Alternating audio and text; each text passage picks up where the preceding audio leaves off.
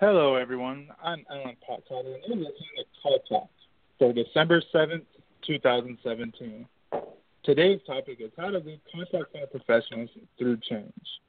If you're listening live, we invite you to be part of the show and ask questions. Here's how you do it. Email me at alan@benchmarkportal.com. I want to remind everyone that all of our shows are archived and available to listen to at benchmarkportal.com at any time of the day. And now I would like to introduce the host of Call Talk, Bruce Belfiore.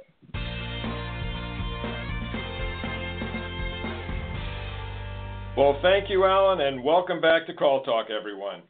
Change is the only constant. Well, we hear that all the time, don't we? But knowing it's true doesn't make it easy to deal with. And there's all sorts of reasons for changes, all sorts of results that can come out of change. Some of them good, some of them not so good.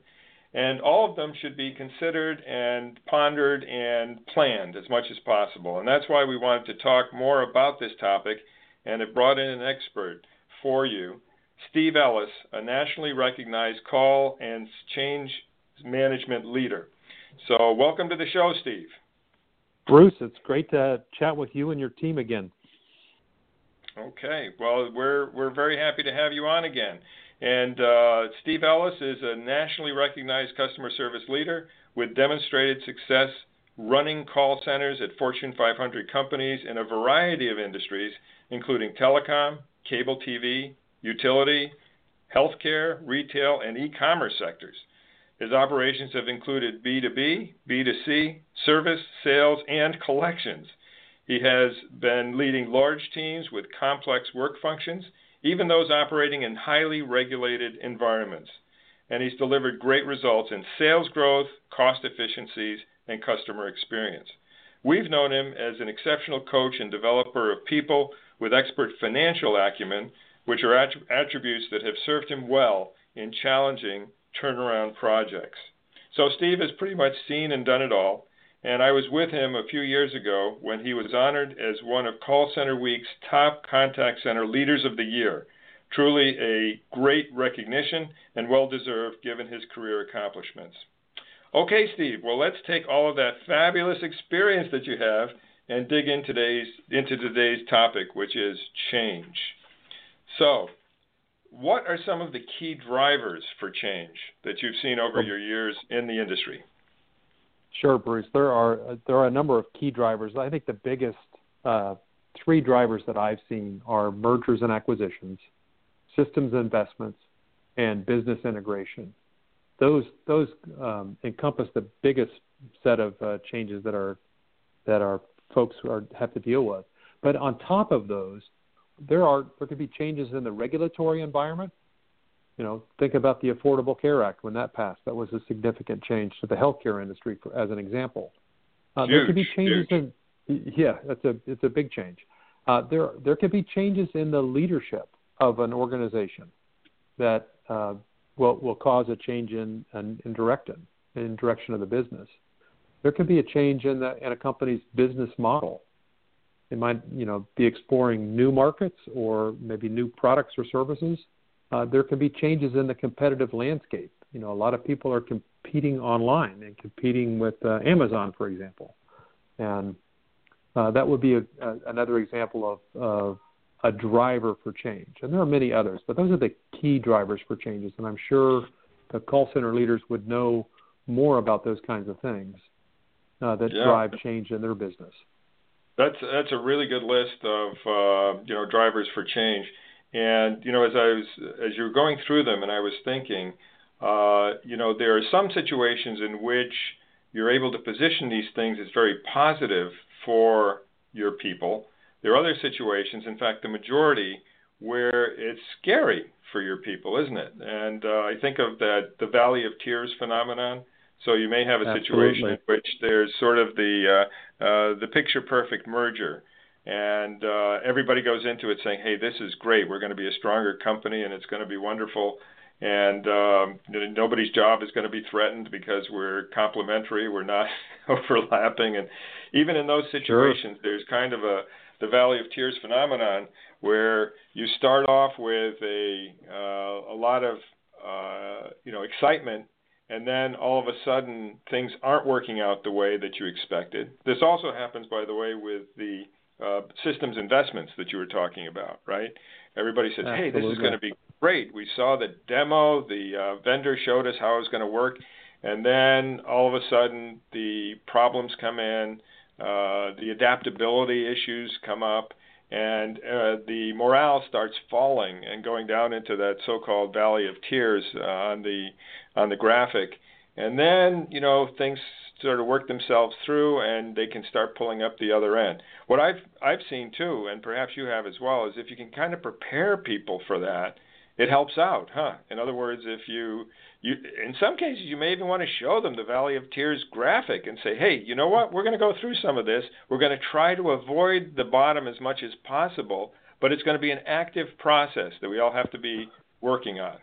What do you think of that, Steve? Bruce, that's excellent insight about the whole change management process. And the more transparency you can have with your people, the better. I actually show folks the change commitment curve. And you've got to work people through this change. And there's going to be resistance, and people aren't going to understand, and they're going to really try to sort these things out. We actually modified our change commitment curve to put in this valley of despair that you talked about a little bit to really highlight for people that, change is not going to be easy. And even if you are excited about a new system that's coming in, you've got to figure out how you're going to live. Maybe you're going to have a phased implementation, and maybe you're going to have to live in two worlds, for example. So I think being transparent with your people and letting them know that change is going to be hard, but we're going to get through it together. That is an important way to lead people through change successfully. Yeah, I think absolutely. I think the together part is so important because in these situations, as in many things in life, there's always somebody else to blame if that's the way you want to go, right? There's absolutely correct. There's the big bad merger partner, or there's the vendor in the systems investments, there's the business integration, well, there's this department that doesn't understand anything, regulatory changes where, somebody in the government is imposing something from on high, leadership changes in which the familiar person that you're used to getting messages from is all of a sudden substituted by somebody else. There's always somebody else to blame if you want to go that way. But as a leader of the call center, as a manager of the call center, you have to find another way for people to process this information so that they don't, play the blame game, and they are more thinking in terms of the opportunities that are involved. Yeah, it's important that as leaders we paint that picture for our people so they do understand why are we making this change? What does it mean for us, and what's the end state? So I can talk about examples that we've had for us. The most recent change project I was involved with was a major systems investment. We were replacing all of our back-end systems, kind of an ERP replacement. And what we had to educate our people about is we have to change. The platform that we are on was a good platform for us, but in order for us to continue to grow our business successfully, we need to upgrade our back-end systems. And we came up with an analogy that worked really well for our team, Bruce. We talked about building a new house for our company. In order to build a new house, we would say we loved our starter home. It was a great home for us, but we're outgrowing that, and we need a new, bigger home. And the new, bigger home is going to have nice features in it too.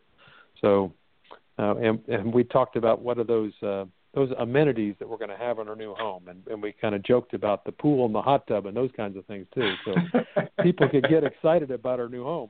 But we also told them there's going to be a lot of construction dust in the process, and we're going to be living between the two homes for a while too, and that's not going to be easy. So that really kind of helped set up the story for us, anyways. I love that. Oh, that's great. That's a great way of getting people to understand it, to sort of feel what it's going to be like, and giving them an analogy that's very relatable. So that's great. One other thing that I was thinking of when you mentioned mergers and acquisitions is that, when mergers and acquisitions occur, people do due diligence, it's called, and it's sort of a term of art, legal term, that involves looking at the other company's financials, their legal situation, environmental, if there is anything like that. But one of the things that has not made it into the M&A culture yet is due diligence on the customer contact function of the target company. And for our listeners, one of the things that you might want to take away from this, if you're in an acquisitive company, is that you should talk to your managers about the fact that they should do due diligence on the customer contact function of the target companies so that you can be prepared better to serve customers afterwards. Because just think about it. The most important thing you're acquiring when you acquire another company is their customers, right? And absolutely. If you're right, and if that function is doing a poor job, you should know about it ahead of time. And if they're doing a great job, you should know about it ahead of time. If there's some costs that can be carved out by doing things using best practices, you should know about that ahead of time. So that's one of the things that I would encourage listeners who are in acquisitive companies to talk to their managers about. And it's something that we can have helped out with, and I happen to have a background in mergers and acquisitions, so that sort of thing can really help out with the change management too, because you're prepared, ahead of time what you're getting into instead of discovering it all once the transaction takes place. Absolutely, Bruce. So that's an important thing that companies oftentimes do overlook in a merger and acquisition. But there's really one solid reason that companies do change management, and that's what that is. Certainly, they want to prepare people for change, but they're looking for the best return on their investment, whether it's a merger or whether it's a business integration or a business or process change or a major systems investment. The company wants a return on that investment. And what we've found is that companies that do a good job of leading change with their people significantly outperform their peers in terms of their return on their investment.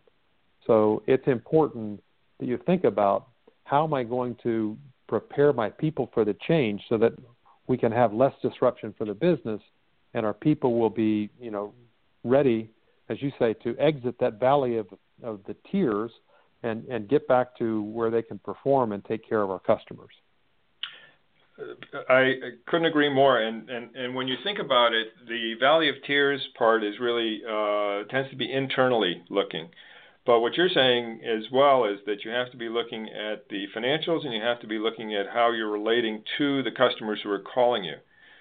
Because if the new thing happens, the system investment, the business integration, the merger, regulatory change, and they start calling in and they start getting bad customer service, then it's a disaster. And it's something that really is not entirely, but to a large extent preventable if you do the kind of planning, Steve, that you're talking about, and sort of have that transparency and thought process and ask people's input and all that kind of good thing. And at that point, you can, in fact, assure a good return on investment for what your company is putting into whatever this new change is. So very, very, very important. Well, let's dive into the structure then, if we could, Bruce, on an effective change management effort. Yes. So for me, there are 6 key pillars that I focus on when I'm leading a change project. And I'll review those real quick, and then we'll do a deeper dive into each of the 6. The first is leadership engagement, and then followed by activating a change network, certainly effective communication, training, organizational design, and evaluation. Those 6 elements make up an effective change management program. Okay, those sound good. So number 1, leadership engagement. Number 2, activating an effective change network. 3, communication. 4, training. 5, organizational design. And 6, evaluation. Did I get all those right? You've got them, Bruce. So maybe we can dive into each of those in a little bit more detail. Let's start with leadership engagement. It's really important that you have your leadership team aligned on the change. And your leaders can help you clearly articulate, why are we changing? because people at every level of the organization, including our frontline call center associates, they function a lot better when they understand the why. The leadership team can help articulate the why in a clear and compelling way. For us, in our last systems investment, we talked about we needed to build a new house for our team because we were outgrowing our house. We loved our starter house; it served us well, but it's not going to serve us into the future as we continue to grow our business and get more and more clients. So the leadership is important. So I also had a presentation with the leadership team before our last big project, and I talked to them at length about their involvement in leading this change. And what I said is, not only do I need you on the bus, I need you serving drinks on the bus. And tried to make it try to paint a clear picture. It's not just about being on the bus, but I need them actively engaged in supporting their people on the bus. And we had a little fun with that analogy of serving drinks on the bus. Now I'm sure it was soda and milk and the like, right? On this virtual bus that we're talking about. But having our leaders involved throughout the process is really important. And the way you do that is you ask for their help in terms of the change management leadership of the change altogether. And you do that by pointing out a clear picture of what your change model is. And the very next thing we're going to have to do is activate a change network. And so the first way we engaged our leaders was we asked our leaders from throughout the organization to nominate or select people to serve on our change network. And we asked for a wide variety of people with different backgrounds and experiences to be on our change network. We used a Winnie the Pooh analogy, believe it or not. We said, we're looking for Tiggers and Eeyores and everything in between. We're looking for people that have a lot of energy and excitement. We're also kind of looking for some of the skeptics. We need to be able to win those skeptics over. But we did require people to be on our change network that had credibility with their peers. That was one of the most important attributes that we did look for on our change network, because ultimately we know that if we could win these people over, that they could help us win over the rest of the organization. And so that was really an important thing for us. And as we talked about activating our change network, we decided to stick with our new house analogy because that was pretty easy for people to understand. And our change network, we called them our construction crew. They were the ones that were going to help us build this new home as well. Gosh, I think you're the analogy guru here. These are really, really good analogies here. And a couple of things that come to mind as you're talking about the first two things, the leadership engagement and the activating an effective change network, is that really for the people in the center, managers at all levels in particular, this is a professional development opportunity. And if you can bring it across to them that way and give them the training that makes them capable of confronting and leveraging this professional development opportunity, then you've really got things wired, I think, because, then you go from a valley of tears, jeers, and sneers and fears, right, because there's always the fears in there, to hopefully having some gears turning and then, people cheering. But it takes effort, as you said. You have to sort of put people in a position where they are trained up enough that they know how to do these things. And also, you don't want to take somebody who has credibility now, right, and make them not credible because they haven't been properly trained for something which is brand new. And then they try to, support the cause, but they don't quite know how to do it. And then they ruin their credibility, and it helps neither of you. It helps nobody, right? That's exactly right. So what we did with our construction crew, we actually had, and it was like you suggested, great developmental opportunity. And we've seen several of our members of our construction crew being promoted after the project, which is great to see. But we actually charged our construction crew with helping us define the changes at a very detailed level that were going to be impacting their work groups. So we actually created something we called a CHIT log, because CHIT happens, and that's CHIT, just so that you know.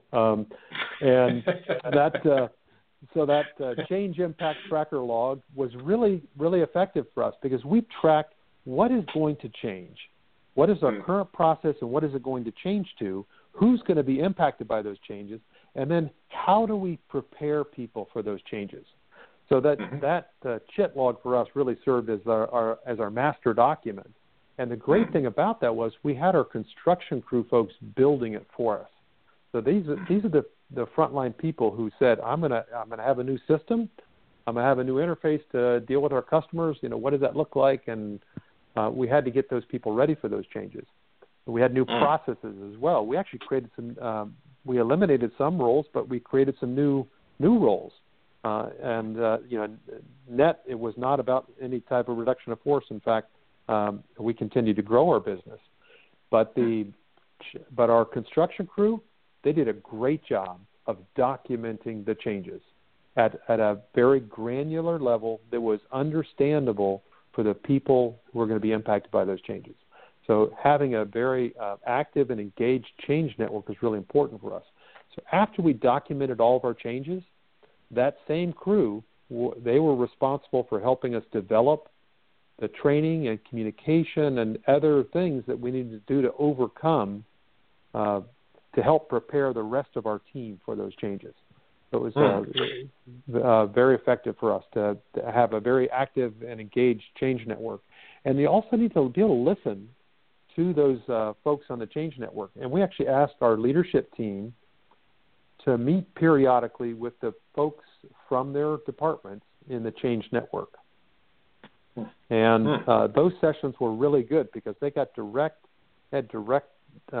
dialogue with the leadership team, so the leadership team could hear what are the concerns that people have.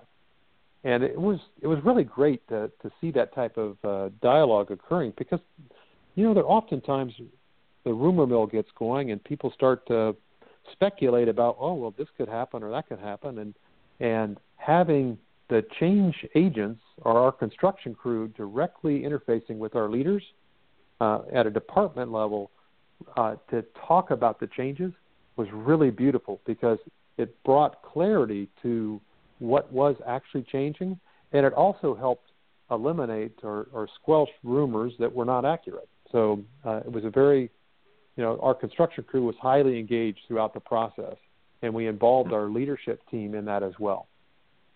That's excellent. And one of the things that we discovered when we did the groundbreaking research on agent voices, it was over 5,000 agents who were surveyed for this study that we did, was that communication is actually one of the sore spots in most centers, even in the best of times.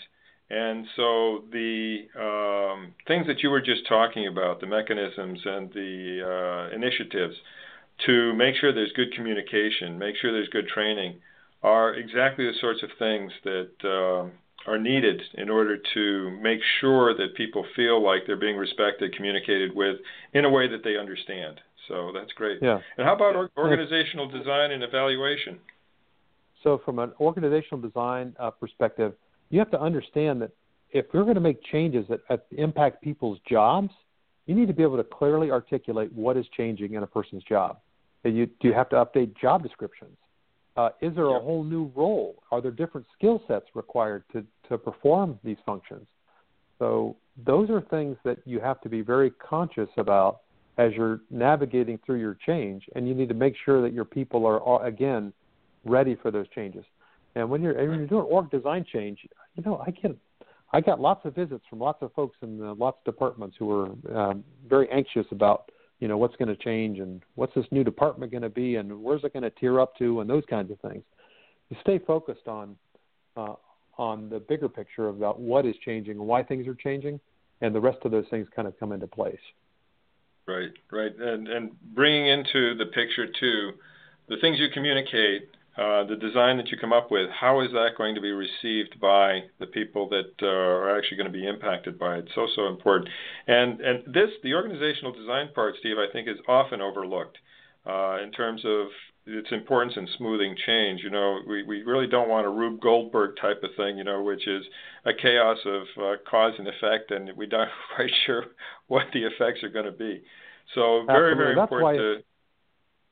Go ahead. Yeah, Bruce, that's why it's so important to evaluate the effectiveness of your training and your communication and all. So we actually had our Change Network folks write the training, and they were involved in delivering the training. So we enrolled them as part of the communication as well, along with our leadership team, and that was effective for us.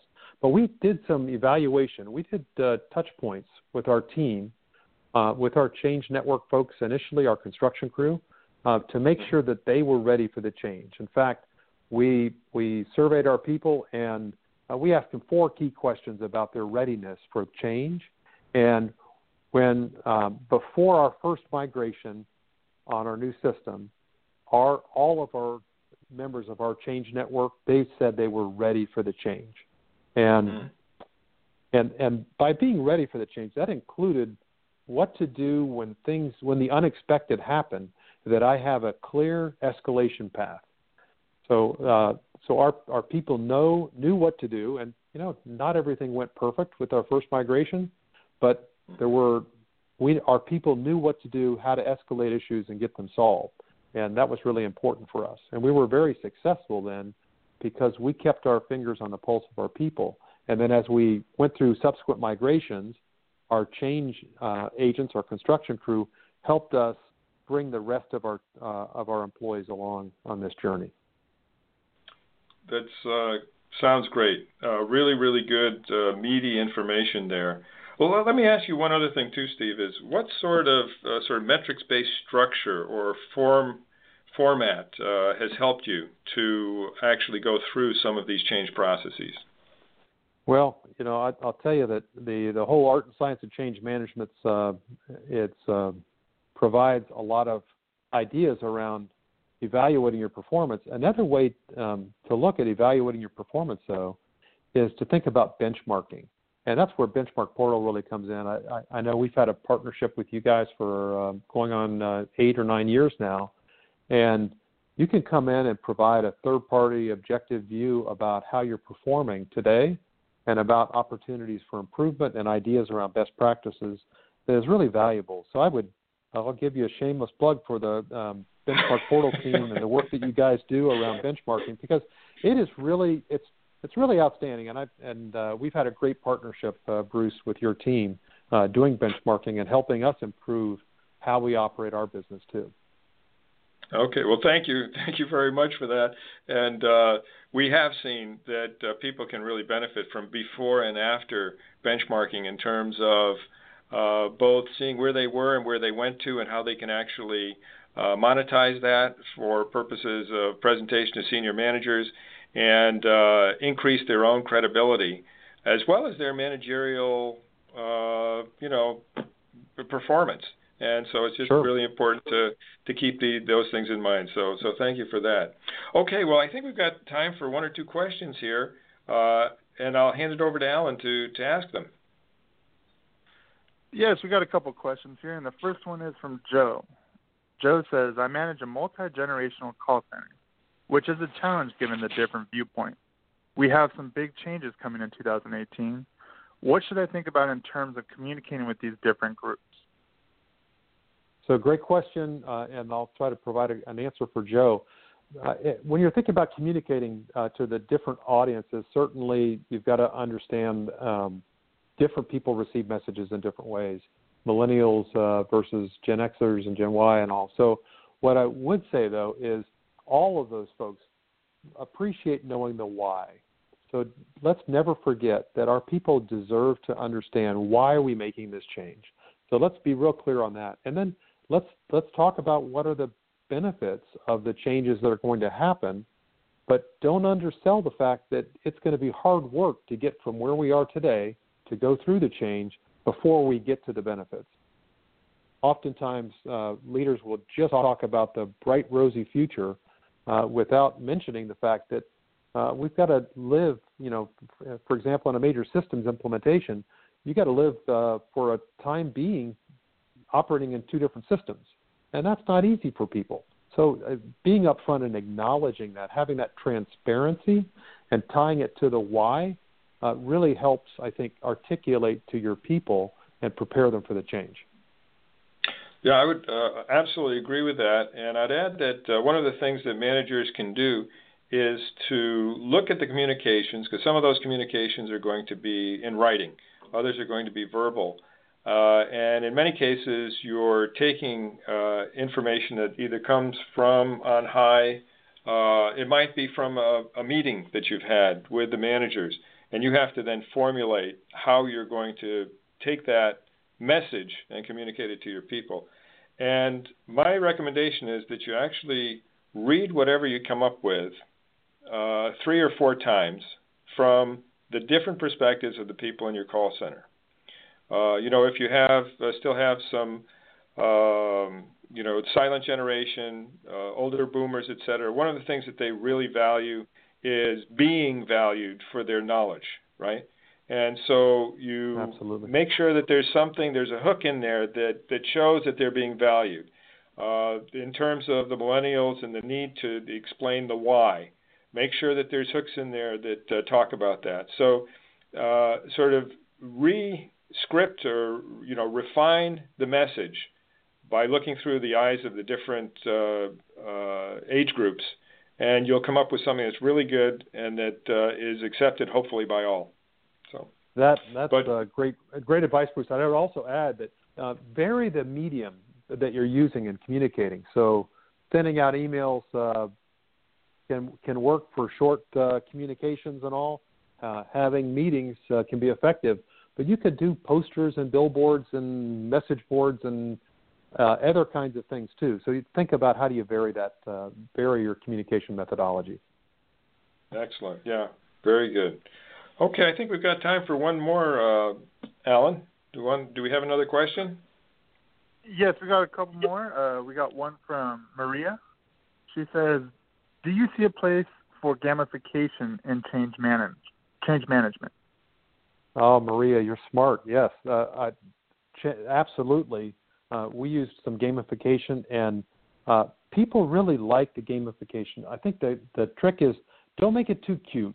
But for us, we used a series of games. We called it it was our new house challenge, and we got simple gifts. We actually went to the Home Depot and picked up things that were part of their construction theme as our gifts and provided those to people. And we just had simple quizzes that were department specific, and some were broad across the whole company. And then we had challenges between the departments on who could get all of their people through those challenges the quickest, and then what was the highest participation rate that we had for our different teams. So our people really kind of gravitated towards those types of games, as long as you kept it fun and had fun with not only the game itself but the delivery of different prizes. We've really varied those as well. So, for example, in addition to some fun things that we picked up at Home Depot, we also provided things, parking at our facility sometimes is a premium, and we worked with our building services team to get a few parking spaces that we could give away as prizes. People love that. So keep it simple and have fun with it, and be in touch with what's important for your people to really know to be able to excel in this new change. Yeah, this is sort of a spoonful of sugar helps the medicine go down, and then if you do it right, actually the medicine can turn into something they like. So absolutely. That's really the trick. Okay, Alan, unfortunately we're going to have to cut it short, but let's do one more question if we can. All right, we got one from Mary, and she says, how do you know when you've gotten your people ready for change? That's Mary's great question. So it's important you keep your pulse on the fingers of the people. And we did that by doing actual surveys. And you can nowadays you can build a survey and put it on a website and have your people fill it out pretty quickly and get quick results and feedback. Keep them simple, keep them short, make sure you're asking the right kinds of questions, and then understanding the feedback. But don't rely on just a survey. So we did focus groups as well to actually dig a little bit deeper with our people and understand where they were on that change readiness commitment curve.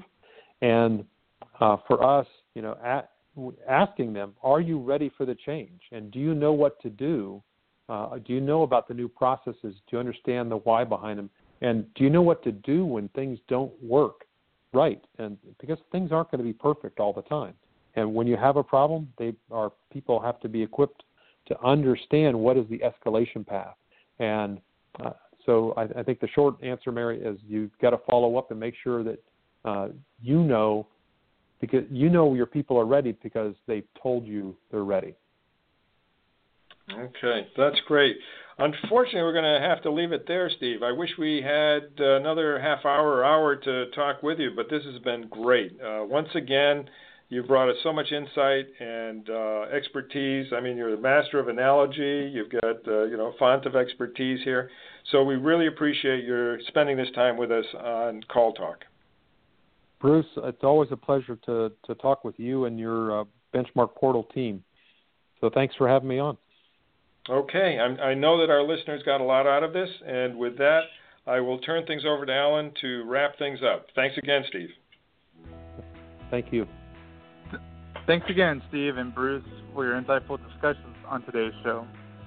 Be sure to join us next month for another great show, or look at our huge selection of archived shows and topics at benchmarkportal.com. Then click on CallTalk, where you'll see over 7 seasons of this show. From all of us here at Benchmark Portal, keep those headsets steady and your fingers ready. This is Alan Pockhotter signing out. Have a great day.